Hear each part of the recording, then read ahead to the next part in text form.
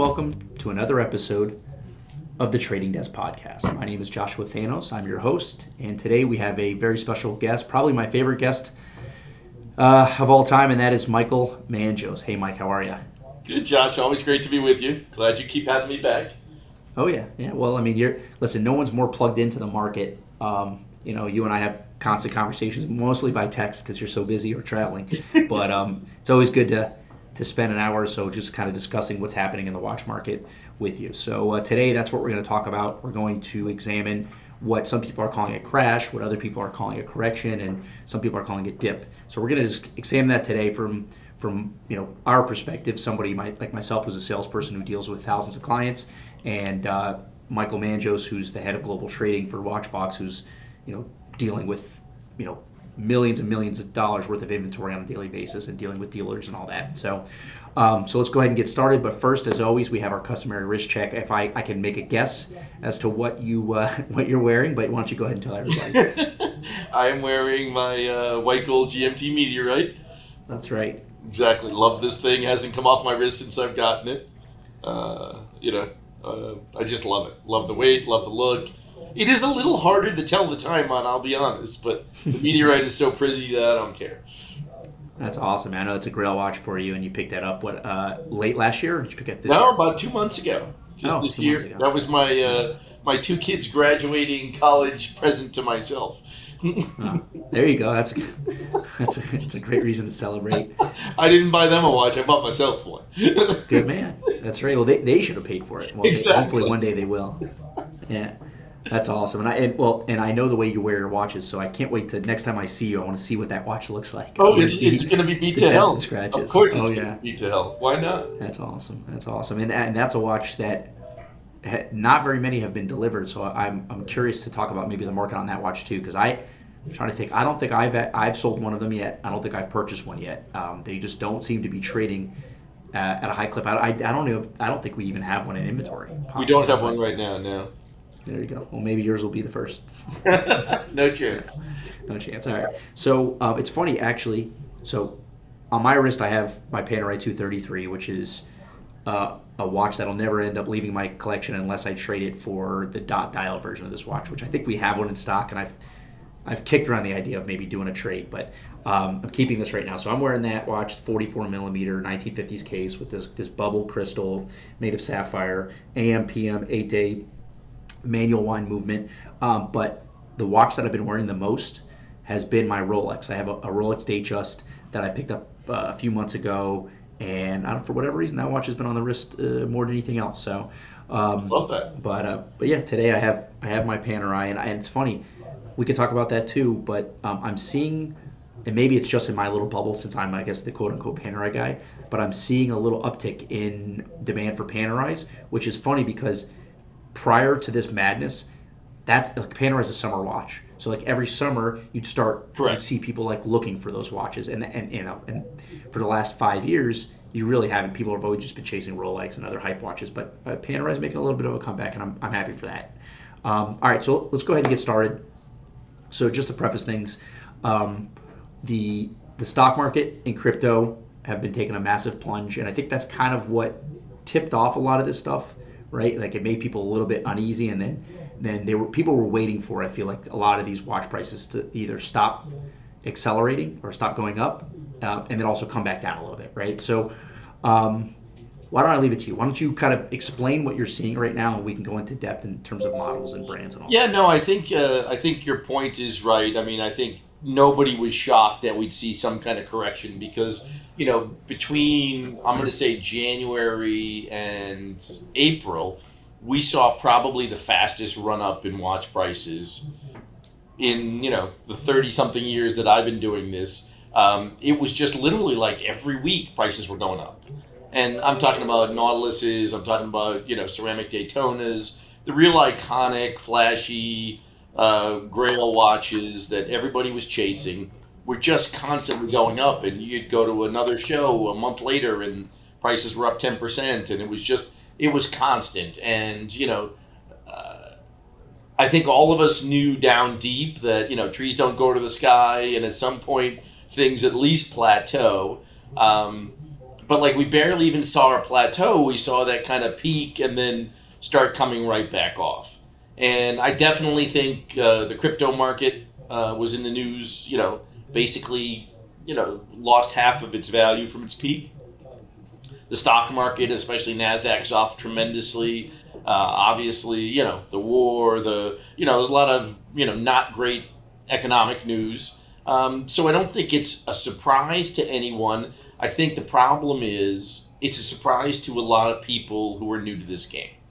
So, if you started 4 or 5 years ago in this business, be it collecting, be it selling, which a lot of guys got into the market in the last 5 years, you only knew that the fact that watches went up. I mean, a lot of my guys here, the traders here, they don't know how to handle explaining to somebody that it's worth less or I'm paying less today than I was a month ago because it's not an experience they've ever had. Like I said, I mean, I think I've been doing this since the early 80s. We've had some great crashes. I mean, the late 80s had a great crash, 91, 2007. I mean, those were crashes, and they were something. This is not that. It is a correction, for sure. But if you start looking at the charts and you look at the lines, I tell a lot of people, it's like, Daytona peaked in the low 50s, white Daytonas. And they were still trading pretty regularly there. We were buying them in the high 40s, selling them in the low 50s. They were selling every week. But if you go back 6 months, it was a $35,000 watch. And it's not quite down there yet. I mean, we've got them posted 37 to 39, and I think I crashed the market a little bit because everybody on the planet was asking in the low 40s, and I'm like, I know where this is going. And we had plenty, so I'd rather lead it down than follow it down. And I think we're going to end up back in the mid-30s. But again, if you think about it, and if you look at a 2 or 3 year line, it's a very steady growth with this horrible bubble in the middle. That just, it kind of went from 25 to 27 to 29, and I'm talking over a couple of years to kind of get to that mid-30s range. And then it just went to 50, and now it's coming right back down. In 90 days, really, 4 months. So it's just like the prices went too high too fast. And they're corrected now, or correcting. They're still coming down. I think there's still, in certain models, some room to grow and to come down. But it's not across the board. This isn't like crypto where everything went down in half. And I don't know anything except maybe, a couple of Steel Nautilus models. But even those I don't think have come down in half. No. So maybe like the hypiest of the hype watches, ones that we saw at like auction, like the green Nautiluses that were $700,000-$800,000 asking. Right. Seems like they have come down tremendously. But yeah, like the ones that people were just chasing for the sake of chasing, right? So like, you see somebody wearing it, and go, well, that guy's just extremely rich. That's why he's wearing that watch, right? So like those watches, and I've had a theory on this, and I think there's been some evidence. I don't think it'll ever be able to be proven, but that there was some dealers who didn't want to diversify in terms of buying kind of everything that's out there. They wanted to focus on a few different brands and just keep buying and selling those exact same brands because things can become easier that way. You can narrow your focus and you can kind of stay with the same little group of buyers and sellers and whatnot. And they were kind of trying to push those markets up, and it seemed like it worked. And then so in some ways, I'm accusing these people of kind of artificially pumping the market because even like, for example, the Daytona came out in 2016, the ceramic Daytona, and it was immediately like a $25,000 watch. Right. But 8 months to a year after that, it was actually down in the teens for a little bit, like the high teens. So like there was a fluctuation there. But then early 2018, that's when it kind of started taking its slow rise, right? And there was a few little dips here and there. So it would go from like 25 to 30 and then back down to 25 and, make it reasonable. And also the market used to be cyclical, right? So that during the summer, for the most part, retail would slow. I mean, a lot of dealers would close up. A lot of jewelry shops as long as you've been working, would take off like 2 months during the summer. Oh, God. And they couldn't do that Especially for the last 5 years.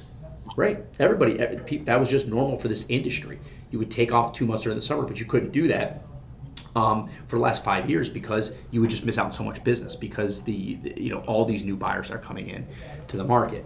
So yeah, I mean, we saw like, what was it? Rose gold Nautiluses, the 5980s, the 5711s just exploded in value. So like certain like very, very hypey watches, obviously the Daytonas got to the 50s. And then what happened also is that it seems like some dealers were not prepared to take a loss on an inventory because they had never really done that before. So some guys had started really ramping up in like late 2020 when things started kind of really booming. They're competing in terms of the prices that they wanted to pay, and the only way that they could earn business is not based on reputation because they're either relatively new or they're small, so they just have to pay the most money. So like we would get outbid pretty regularly, absolutely, on those types of watches, and we were happy to let somebody else, pay the last dollar for something like that because, we're like, okay, listen, we have a large customer base, we have a reputation, we're happy to pay strong, but we're not going to just cut our margins to nil and lose money in order to compete with some small operation. Let them do their business. But then now, guys who were paying $50 to sell the watch for $52, and now the watch is $38, they just refuse to drop the price. It's like, what are they going to do? Yeah, they've gotten frozen. I mean, the biggest danger in any market is not falling; it's freezing. A falling market is still a trading market, and that's fine. And we know how to trade up, we know how to trade down. What you don't want to see is a market freeze. And outside of a couple of models that people didn't move on, we're still seeing, great transactions. I mean, it's interesting because, May's typically a strong month. We had huge growth plans this year, and we're still on budget for May. But obviously prices are down, in some cases 10, 15, 20%, but we're doing more units because the prices are down. So some guys are looking at it like, hey, yeah, I didn't want the Daytona when it was 52, but at 38, I can justify it. And we're seeing some of that. So I like that part of it. Obviously, it just means we work a little more and grind a little harder. Yeah. But that's okay. I mean, that's what we're used to. That it wasn't supposed to be as easy as it got. And I think that's part of the problem is it got so easy for so many people and so many new people came in that it was just, buy a watch at retail, sell it over retail. And you were a watch dealer. You didn't really need any education. You really didn't know anything about watches. But, I knew that it's going to be worth more next week than it is this week. So I just buy as much as I can, spend all my money, and then cash in next week and do it all over again. Well, obviously the game has changed. I think also the front supply, losing Russian market, losing China, to the lockdown and the war, has definitely flowed more goods onto the market. Because, honestly, the Chinese and the Russians were pretty much, when goods went into that market, they were hard to get out. Mm-hmm. Like I went to Moscow and we did it, but it's not easy. That's right. That was like 2 years ago. That 3 years ago. Pre-pandemic. Yeah, I won't be going back. I forgot all about that. Yeah. No. And you're not going back. Buying and selling into China is complicated because of the tariffs and stuff. So when new goods tend to go there, they would stay there. Mm-hmm. So all those goods that are now flowing into Europe or in the U.S. are now hitting the secondary market because a good percentage of them get flipped. And I mean, that's just a reality. So I think you're seeing more goods come in on the front end. You're seeing a little bit less demand on the back end because the flippers don't have as much upside. So there's more risk. People thought they could buy any Rolex, two-tone date just, 36 millimeter gold day, and make money on it. And it was the case. Well, they could for about 3 months. Yes. But those were watches that always sold at a discount and certainly did in the secondary market. So I think getting that back to normal, I think is a very good thing. I mean, like a 36 millimeter steel and gold Datejust is not an over retail watch. No. I mean, maybe the new special dial, but again, a year later, there's another special dial, so that one's going to be discounted. So that part of the market was a little silly. I'm happy to see that part get out. I understand rarity, and the other thing that fascinates me is what we're seeing right now is Our sub $10,000 business is incredibly strong because we've adjusted prices, and our over $100,000 business is setting records. Yeah. So the guys who really had money and got a little scared of the prices, now that they've come back, we're seeing a lot of activity there, and a lot of trading there. So I like to see that. It's kind of that middle of the market that's kind of a little frozen in place. But I think So middle of the market used to be like 15,000 now, but because the prices drove so high, middle of the market now is like 30 to I was going to say 25 to 70. 50 is kind of how I look at it. Yeah. Yeah, you know what I mean? 25 to 50. But it used to be middle of the market used to be like $15,000. Absolutely. When I started. No, I mean, our Yeah. average transaction has tripled in the last 2 or 3 years. I mean, there's no question That's about right. it. Because of we definitely pushed into the higher product. There's thinner air up there, but it's definitely more traction there. And the other thing that's interesting is like we've had, even in this last 30 days where we've seen this correction, we've had a couple of very successful auctions. We've actually had another one last night that was decent on certain Jorns. Now, the overall it wasn't great. Where Phillips, I would say, was great the last time, and they're having another one the end of this week. So we're very curious to see how that one does. But overall, we're still seeing strong auction results, especially on rare pieces. There was a T10 that went in, a Jorn T10 that went up today. That brought $1.5 million. I mean, Wow. yeah, I mean, that's a big number. So, I mean, that part of the market is still very healthy. And the guys who were, if you're at that level, you're obviously, not worried about your stock portfolio. You've got enough put away that you're in good shape.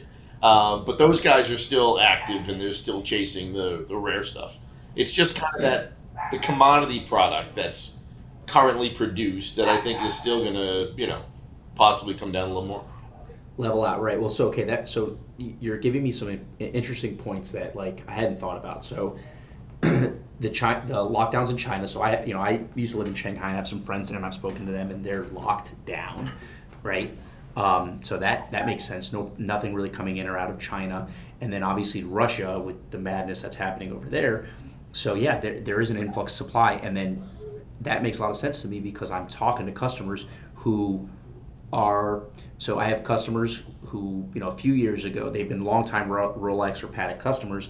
And a few years ago, they would every once in a while say, "Hey, what is this worth? I was offered this by my AD. I want to keep buying from them, so I can keep buying from them. So what is this worth?" And I would buy from them. And now, like I have guys who are those same guys who are like offering me every week. Here's another watch. Here's another. Yeah, because they're getting many more calls now than they were because the front retail dealers are getting more product, and it's just because of the shifting of supply. It's not that Rolex is producing more. It's just there are fewer markets to push it into right now because of that. Yeah. And again, that makes once sense. China opens back up, I think we'll see a little stabilization.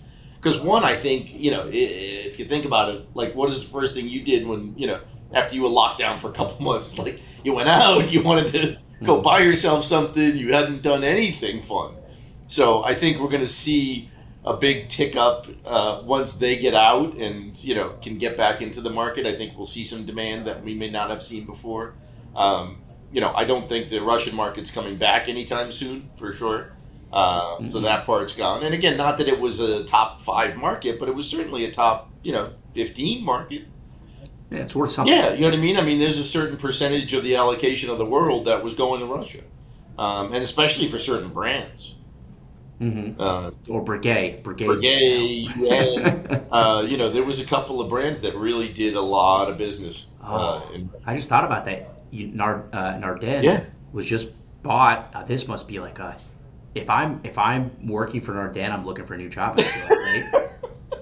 Like, because I feel like every expensive rose gold Nardin is sold in Russia. It has to be. It certainly was a good percentage of it, without a doubt. I haven't even looked at the market for Nardins. I wonder if it's down. It's again, they've done a few good things. I've had a couple of great conversations with them in the last 6 months with the new management because they're interested in the secondary market, and they do reach out. They did reach out to us, and we've had some nice conversations because we like to have good relationships with the brands. And there's some nice guys who are pretty sharp. I gave them some opinions. I mean, I don't think they liked all of them. I told them what I thought about a freak having a crown, but that's a whole other story we'll talk about. You rub somebody the wrong way? No. Shocking. Shocking. Well, I mean, I guess I shouldn't have told them it was a dumb idea, but it was a dumb idea to put a crown on a freak.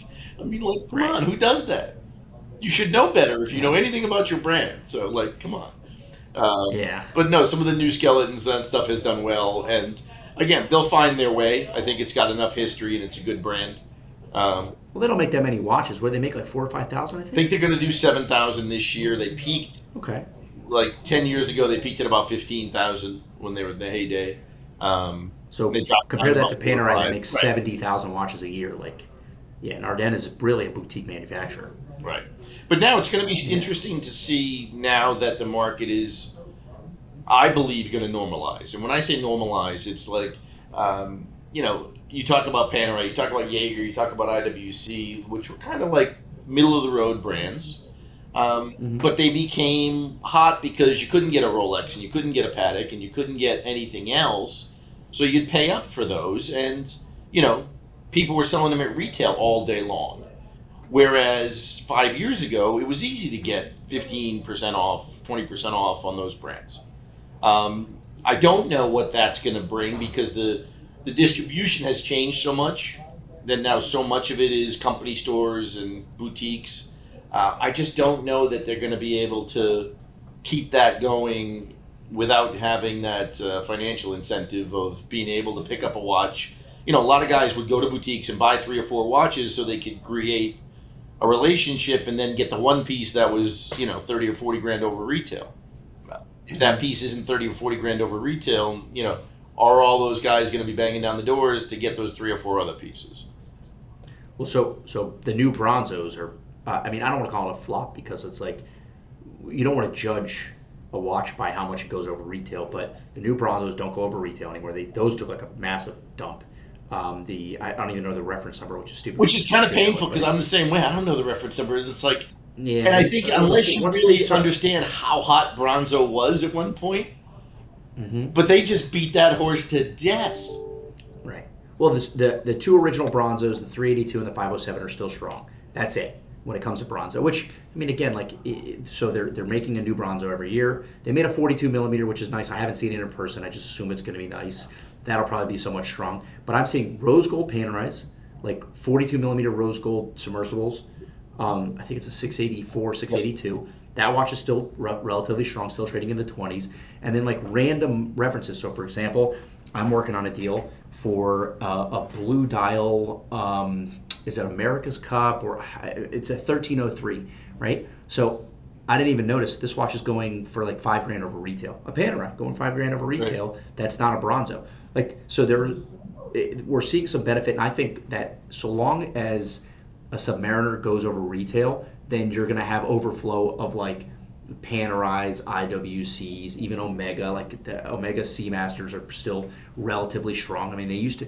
I remember the days when we used to buy those for 20 cents on the dollar is what we'd buy those back for, right? So if you bought a Seamaster at retail, you'd be losing 80% of your money. Now it's not the case. You're getting back, in some cases 75, 80% of your money is what you're getting back on when you're selling the watch. So so long as core model Rolexes are still, a Submariner a steel Submariner shouldn't be 20 grand. I think that I saw them near that just whatever, a few weeks ago. Now they're down just below 15, I think, right? Is that right? Yeah, they're in that kind of mid-teens now. So it's 4,000 or 5,000. Yeah, which is to me still a lot. Because it's probably one of the most produced Rolexes there is, but it's also the most iconic. But again, I don't think those are going to be sitting on the shelf again anytime soon. But I also don't think it's going to be double retail. And I think when the dust settles, all these steel sport models are still not going to be really available through retail.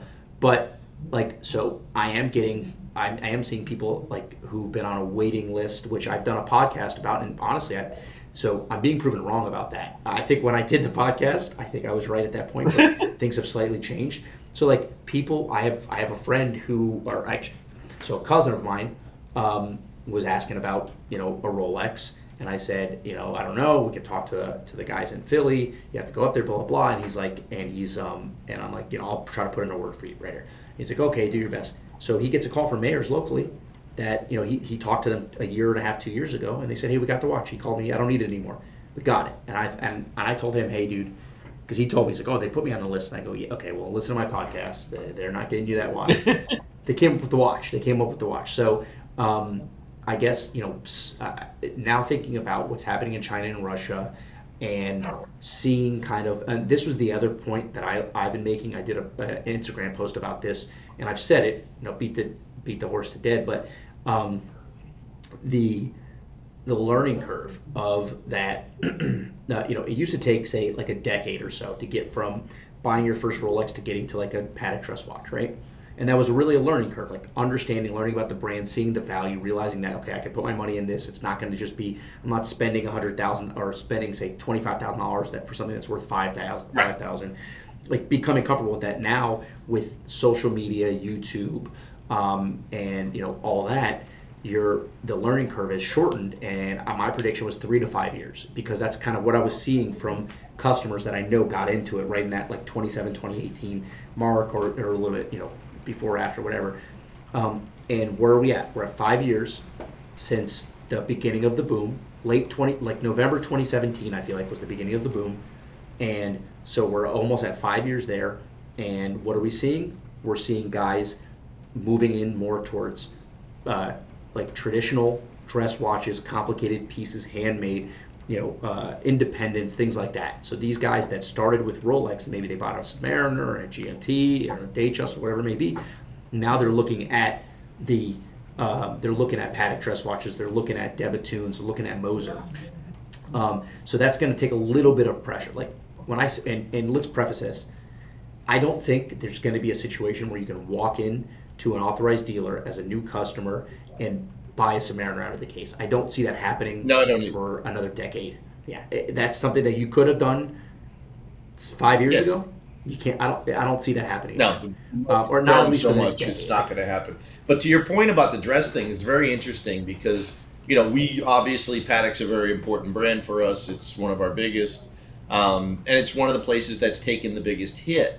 But really, only on certain things, and it's really Aquanauts and Nautiluses where the sports stuff went crazy. But like if you look at the auctions and you look at what's online right now, 5970s and 5270s have never been stronger.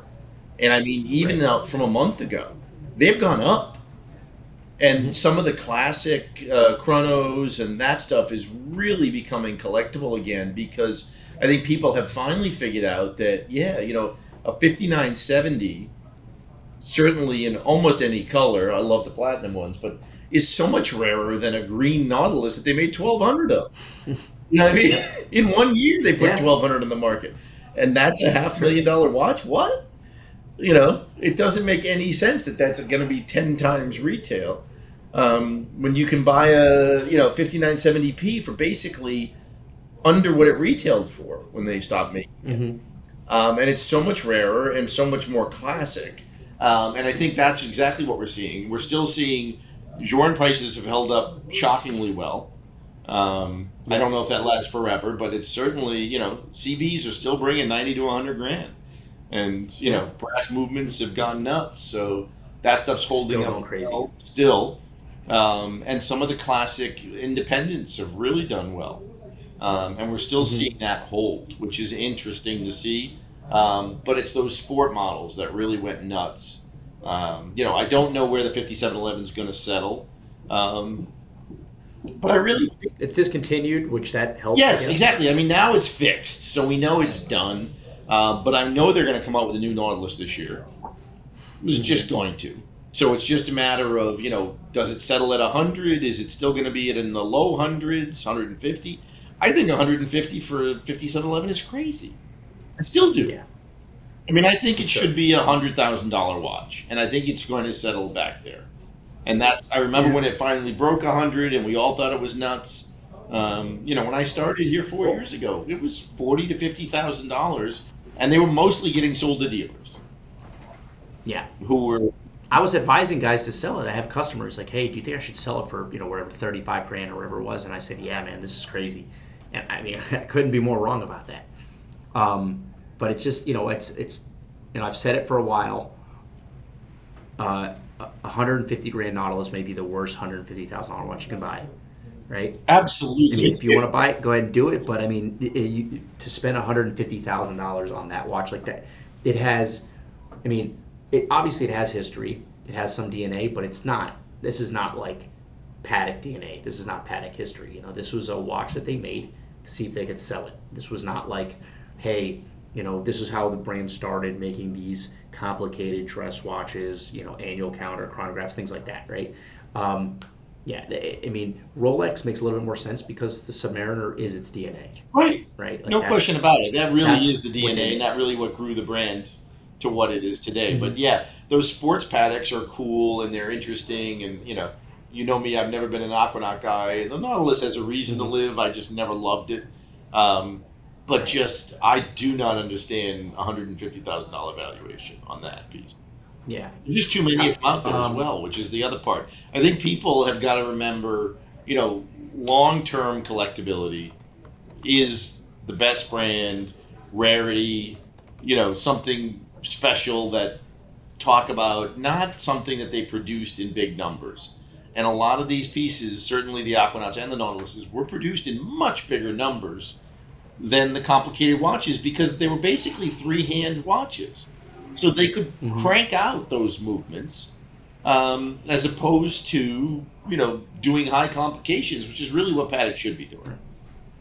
Well, and also, when you talk about, like, craftsmanship, right? So when you talk about, like, the artistry of the watchmaking, right? So, like, when you compare it, say, to, like, the art world, one of the reasons why a lot of these paintings and sculptures are worth so much is because there's a level of, intense artistry, right? It's like long, how do I describe it? So you have artisans making these things, right? So the watchmaker that's making the Nautilus and the watchmaker that's making the 5270 or a Minute Repeat or whatever, these are different levels of watchmakers, right? Like this is how that's how they work, right? Like so you get, the most skilled guys are going to be doing the most difficult stuff. Correct. So you're going to have a much more skilled watchmaker, and maybe it's one watchmaker that's doing the watch from start to finish, whereas on these less complicated, less finished movements and less complicated things, you're going to have maybe a beginning watchmaker. Guy's only been doing it for 10 years, not the guy who's been doing it for 50.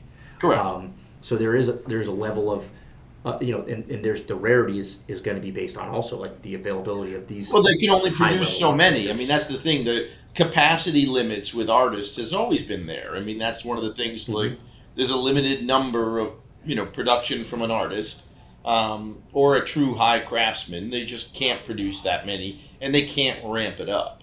So I think that's the other part that has always been the rarity part of it. Where let's be honest. I mean, the Nautiluses are mostly carved from a CNC machine and put a movement in that they've been making for 25 years. Right. That they could... If they wanted to, they could ramp that up overnight. And I wouldn't have been surprised if they did a little bit. I mean, let's not kid ourselves. I mean, we don't know the exact production numbers, but I guarantee you the number of Nautiluses and Aquanauts that were produced in 2021 were a lot more than they were in 2011. You know what I mean? As a percentage of the business, yeah. I guarantee you that they shifted because, even from a profitability standpoint, you're making a steel watch and pushing them out as opposed to, making watches out of gold or platinum or, something that takes a lot more time and effort and materials. Steel's cheap at the end of the day. Yeah. So... Another brand and model that definitely has benefited from this, but we've seen I'm looking right now at like Chrono 24 pricing for overseas, and the blue overseas I feel like just like 6 weeks ago was like near. It was $100,000. There's no question it was $100,000. Yeah, and now they're in the 60s. So those ones, I mean, but which is funny because so you could say it crashed, but go like zoom out, 18 months or 24 months, and that watch was like 25, 30 grand. Yeah, I mean, the So, Steels and the Blacks were it's- 30. The Blues might have been 35, but you're absolutely right. And then they kind of became 50, and then 60, and then ran from 60 to 100, like over weeks.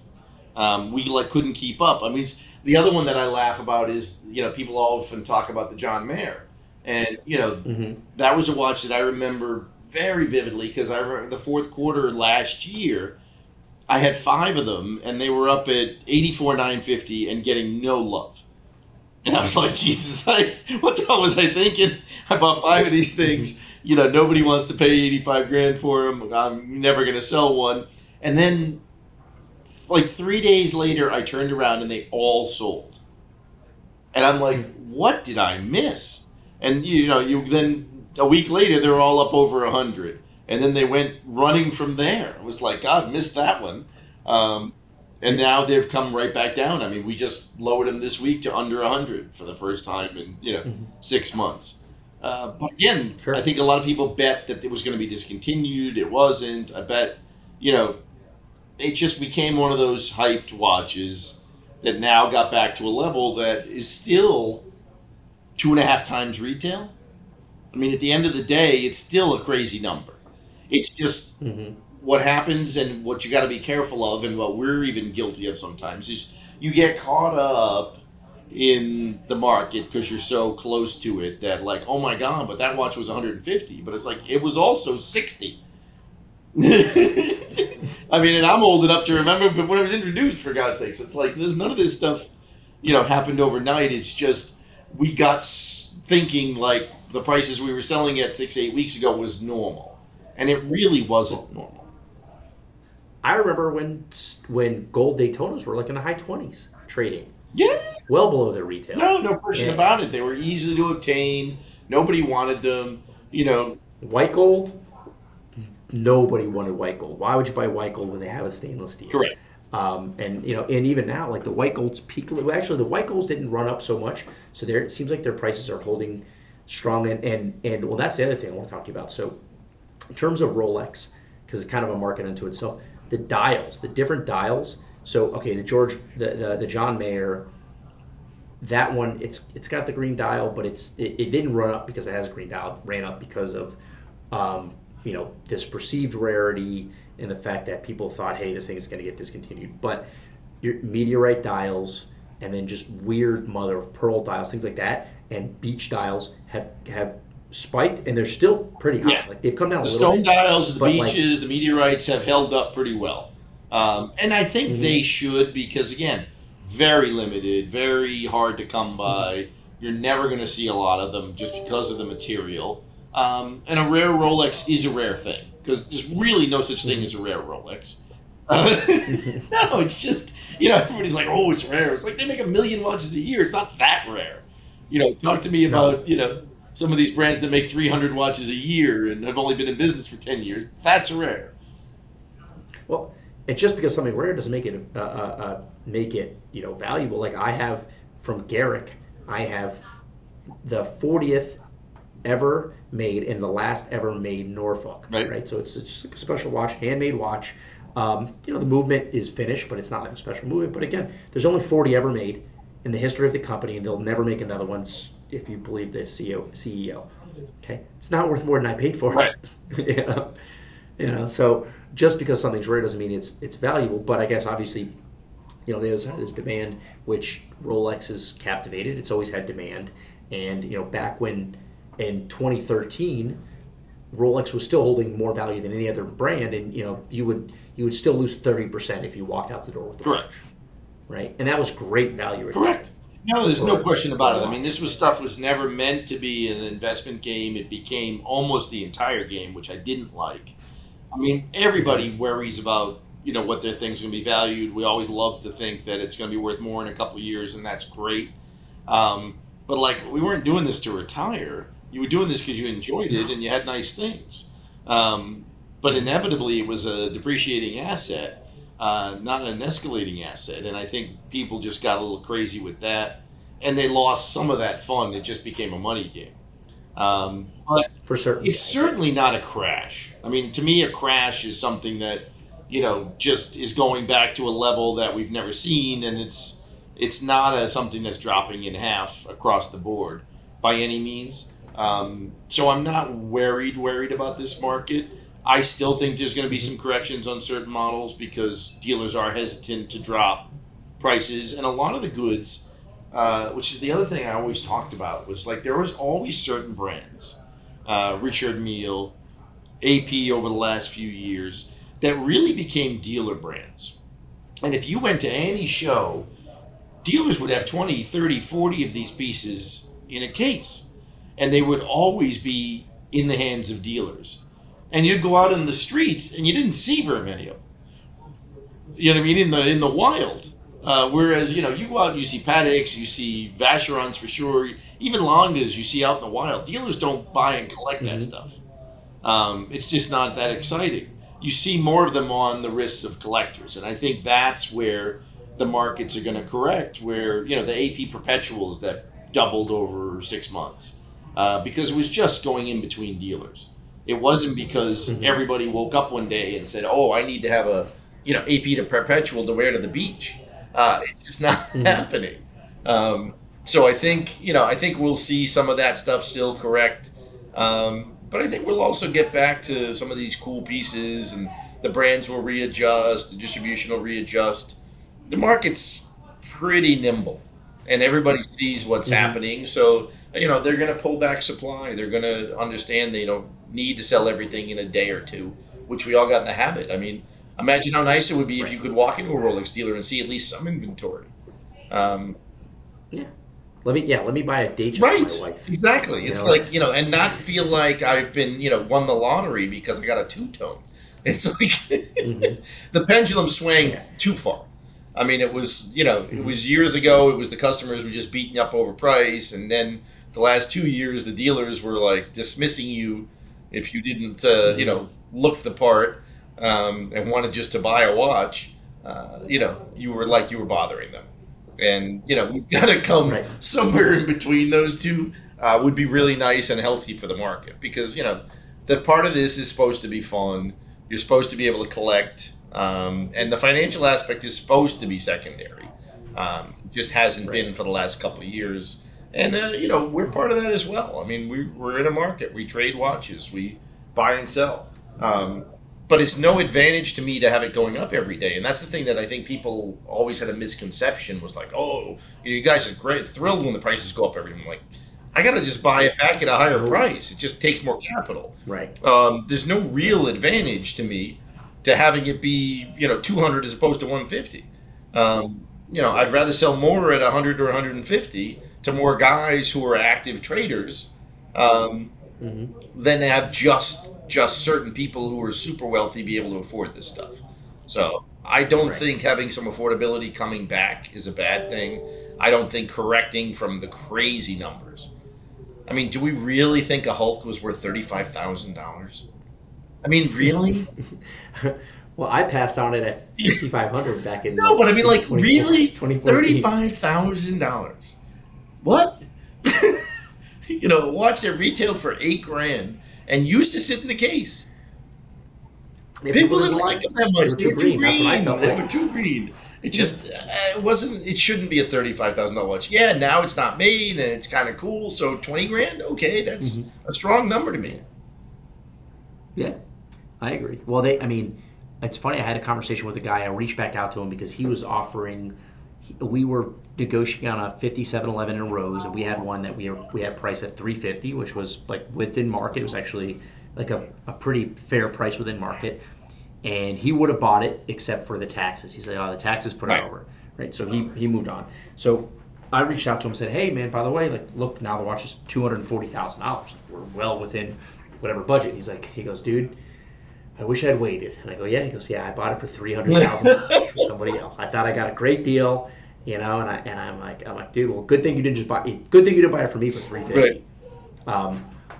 And the other thing is that so I have conversations with customers like, oh, you guys, you're only looking to make profits, whatever. Like, listen, in situations like this, like in March 2020, I remember how many watches we sold below cost. I mean, almost everything at that point was selling below cost, but we just said, hey, listen, we're not going to just sit here and do nothing. We're not going to just put our hands over our eyes and fingers in our ears and pretend like this is not happening. We're going to sell into the market, and if that means we got to take some lumps, we got to. And I'm looking at some of our inventory now, where we took a flyer on it, like the 5711 that we had for $350. That's the same watch. Too much. Whoops. So like, are we going to take a loss on it? Yeah, but there's no. I mean, what else are we going to do with anything? We can't. We're not going to just pretend like the value didn't go down and just try to find some fool to pay $350. It's not going to happen. Like, you just have to. That's part of the business. But we're still. I mean, I still see from reputable dealers White Dial Daytonas for $52,000. We laughed about that. I mean, we actually, I was very aggressive on that because the last show I went to like 6 weeks ago, I saw what was going on, and I was like, we got to move. And I even got some pushback here because they were like, oh, it's not going to be that. I'm like, trust me, I see this. I've been through this enough times. We're going to just beat the world down. And now everybody's following. But I did a comparison shopping, and there was 3 or 4 guys who were still over 50 when I was pricing them at $39,950. It's like, guys. And it's not like they're just going to keep so we don't have to name the dealer, but there's a specific dealer who's doing that, and I have customers who deal with them as well. They're a bit of a smaller dealer, but they're reputable. We've dealt with them before, and they just refuse to drop the price. And I had customers like, look, the watch is like, so we made an offer, and we told them, hey, listen, we're being conservative. We're taking a wait and see. We're still buying, but we're not going to be chasing markets. And they go, oh, how could you offer me this when you see this watch up from this dealer at $52,000? I go, offer the watch to them, see what they say. You know what the response was? Not buying. Yeah. It's like, okay, well, so is it really a $52,000? No, it's a frozen market in his world, and that's the problem. And then again, as long as you're trading, you're going to be fine. And that's what I've always learned. I was, again, I've been doing this forever. I had the opportunity in the younger days to spend a lot of time with some of the early hedge fund guys who, taught me a lot of hard lessons about trading. Like, admit your mistakes early because they never start smelling better with age. Exactly. Just rip that Band-Aid off. So, that's what you do. And that's great. But again, then we'll feel flush, and then we'll be back in the market, and heavily when we think there might be a bottom, because there will be a bottom, and things always cycle back, and everybody always overreacts both ways. When things start running up, everybody chases in, and oh my God, I want to buy it, and then when things start dropping a little bit, everybody panics and oversells. So it's trying to just find that equilibrium. Where that market will settle, because we really don't know exactly where it's settled, but enough experience and enough time and enough knowing the clients. I mean, I think the advantage we have is we talk to so many clients on a daily basis, and you can really get the temperature. The key word is talk. Yes. By the way, there's other companies out there who don't they want to automate everything, and they don't want to speak to their customers. But and it's funny. I sometimes get pushback. I'll get an offer sent over to me and say, hey, reach out to this customer. And I'll reach out saying, hey, when's the best time to call you? And the reply back is, no need to call, just tell me yes or no. And I go, hey, listen, our policy is that we speak to our customers, especially if you're making an offer over X dollars, like we want to speak to you first. But like realistically, and I understand, people are busy, and I'm not trying to waste their time, but we want to know what's happening, not only because we want to know who the customer is and there's a fraud issue and all that stuff, but also like we need to be able to talk to them and find out what's going on. Why are you buying this watch, and why are you making this offer and all that stuff? So if somebody makes me an offer for $10,000 below my ask price, I'm not just going to delete it. I want to know why. Maybe, and if I start getting a bunch of those, maybe we need to really pay attention. So, talking for us, I guess, we do a high volume, but we also, we built our business on speaking to customers specifically and not trying to automate it all out. And I think that we benefit hugely. from that. And I mean, again, and we talk to other dealers. I mean, I'm very friendly with a lot of these guys who have been around a long time. And, I spend my weekends getting their feels for the market too, because, I can't see everything. We have a good reach because we're global. But my phone rings a lot too. And they're like, what are you guys seeing? Where do you think it's going to go? What do we, and everybody kind of feeds off each other. And the guys who have been in it a long time think very much like we do. And they're like, hey, we're going to take some lumps, we're going to move through some things, but, the world's certainly not ending. Whereas a lot of these younger, newbies to the industries have a lot of debt and have a lot of, pressure on them to to not show losses either. They got a lot of people looking over their shoulders, and we don't have that pressure. We can trade and move on and go through it. But I think you'll see a normal correction coming, and it is a correction. It's really not a crash as much as people like to over dramatize it. Mm-hmm. And I think for a crash to happen at this point, it would just have to be, there would have to be some reason that all the people that have moved into the market and actually spent money, all these new guys that we've seen, just decide that we don't like or want watches anymore. And I mean, if that happened, yeah, we have a crash. I just don't. It's hard for me to imagine a scenario when it comes to that. I mean, it would have to be like a nuclear war, like, hey, we have much better and more important things to deal with type situation, which looks like it's not going to happen. Hopefully, yes. But no, I think you're exactly right. Yeah. I mean, it would take a catastrophic global event to really change everybody's perception of what the world is, and it also goes back to having fun. And I mean, that's one of the things that people still love talking about it. People still love doing it, and even when they're feeling bad because they probably lost a little money on certain things, it's probably better than their stock portfolio right now. Well, yeah. I mean, it's a store. Watches have always been a store of value, so long as you buy them right? They became an asset class after 2020, realistically. And I mean, what I'd say is that they're infinitely more tradable than they were back in 2015, right? Like that's the truth, and I think that's one thing. No matter what happens at this point, watches are all brands. Like we were talking about Nardin, there was a point in which if you offered me a rose gold Nardin, I was offering you 15 cents on the dollar, right? So 15% of the original retail price. There are no brands that exist for anymore. Like Daniel Roth, like some of these Daniel Roths that I'm seeing for $15,000 and $20,000 used to be $2,000 watches. So like if you bought that watch, you would just have to love it, because the reason why it was a $2,000 watch, or why like a wholesale dealer or somebody who was buying it in order to resell, they had no clue how. So there's 6 guys on the planet that want to buy this watch, sir. You're one of them. So no, I have to find one of the other 5 guys. Right, like I've had that conversation. I have a customer that loves like weird esoteric things, and he used to love buying them. And he knew he would take a bath because I would have that conversation. I go, listen, you're one of 5 people that want to buy this watch, so I got to find the 4 other guys and figure out when they want to buy it. How long am I going to have this watch? That's really not an issue. Yeah, liquidity has added greatness to the market, and I think that's going to continue because there's definitely now people, and there's also guys who love to buy on the down. I mean, that you have a bunch of those customers. I have a bunch of those customers. They're like, I'm not paying the $200 that the 5711 was, but suddenly when it's back down to 120, it certainly looks a lot more enticing, and they feel a little safer in it. That it's already some of the wind out of the sails. So I think you'll see some of that come into the market as well.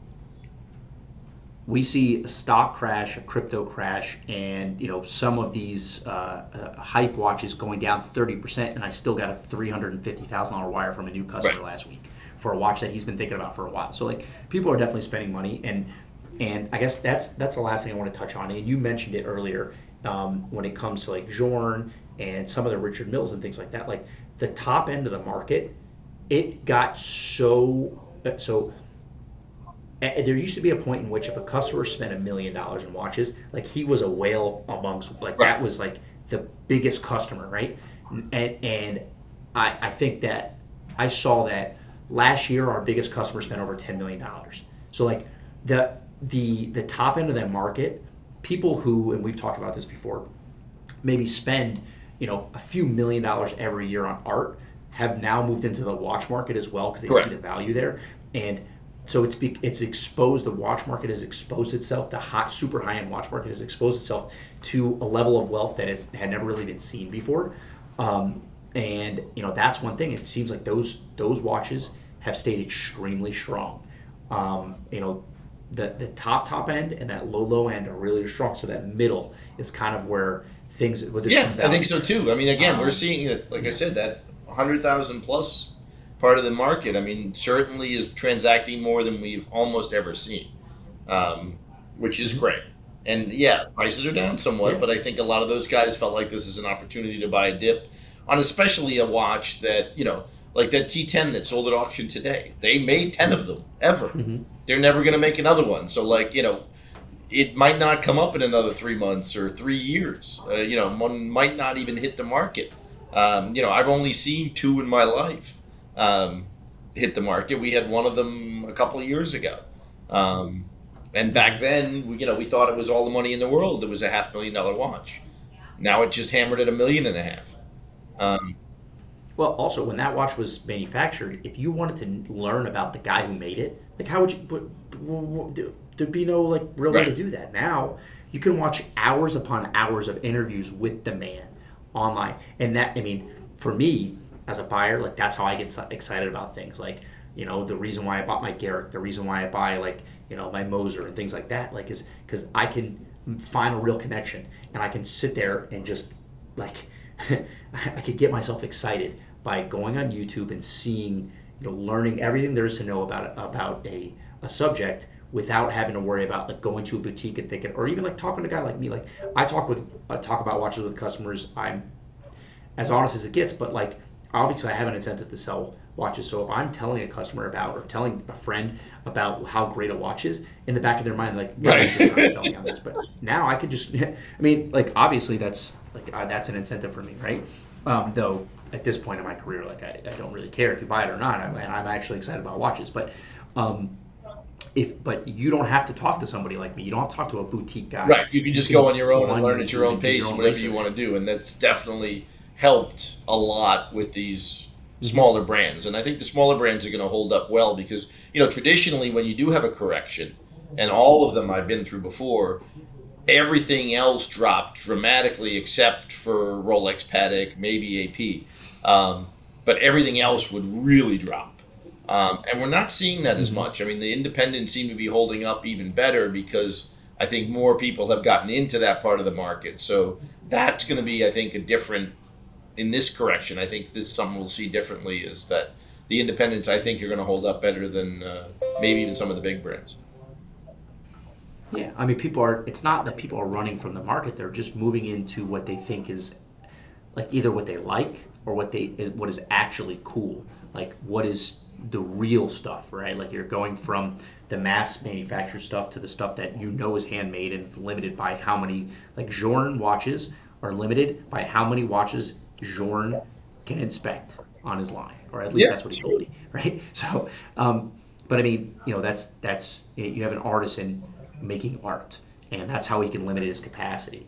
So, and that's the same with a lot of these brands like Voutilanen and Romain Gaultier and even Moser. All these brands are limited by actual artisans, and that's where people are kind of going. So it's interesting. So what you're telling me, Manjos, is that the watch industry is not dead, we're not going out of business anytime soon. Don't throw your Rolexes out the window. I just think we're going to get hopefully back to normal, and we're going to have to work a little harder for the next few months. Which again, George came over to me today and he was like, "Oh, this is going to be your favorite time of year because all you want to do is grind," and it's true. I love to, grind every day, and that's what we're going to do. That's right. Oh man, I started in this industry in 2012, right? And I think I was looking back, and my average for 2012, my average sale price was $4,500, and I did roughly the same amount of units that I did last year, and then even looking back to 2016, it was $8,000, and now for me personally, I think it's close to $30,000, which, listen, it's easy when it's easy.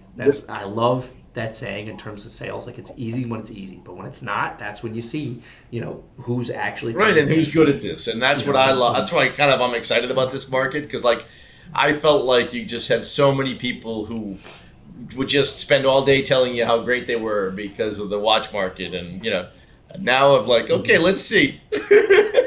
Now we're gonna find out. Let's see. It's easy when it's easy, but we'll see what happens. Let's go. Exactly. So, all right, man, well, we're coming up on an hour. As usual, it goes fast with us. Oh yeah, listen, I wish we could do this once a week, but it probably is not enough to talk about once a week. But is there anything else we want to cover? Did we miss any other brands we talked about? But I think we should do it in 2 or 3 weeks. Let's come back and see where we're at.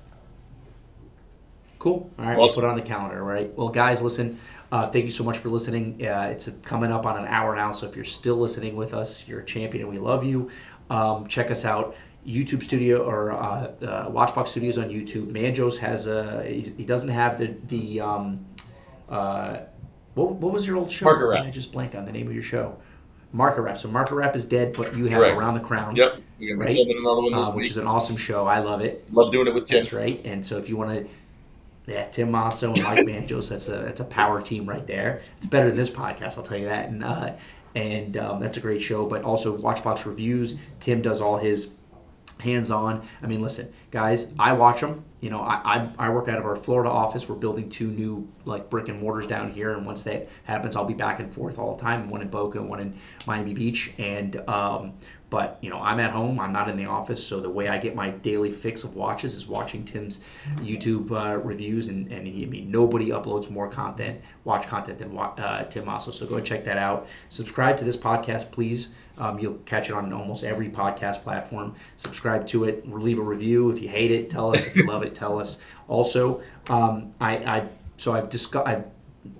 been talking to a few different collectors who reached out to me personally. We're going to start doing like Tales from the Desk, I think is what we're going to call it. So, watch collectors have been around for a long time, who've seen it all and done it all. I want to do a few different interviews. So if you're interested in doing something like that, you can remain anonymous. We can just call you by your first name. We can make up a silly name. I don't care. Just want to hear from you guys and have some more content. So if you're interested in that, reach out to me directly. You can email me at jthanos@thewatchbox.com. Hit me on Instagram at Mr. Thanos. Mike Manjos is on Instagram as well. What's your Mike Instagram Manjos. handle? Mike Very Manjos. complicated. Catch him there. That's right. So that's the best way to catch Manjos. So, all right, guys. Well, thank you so much for listening, and Thanks, we'll catch you next time. Bye.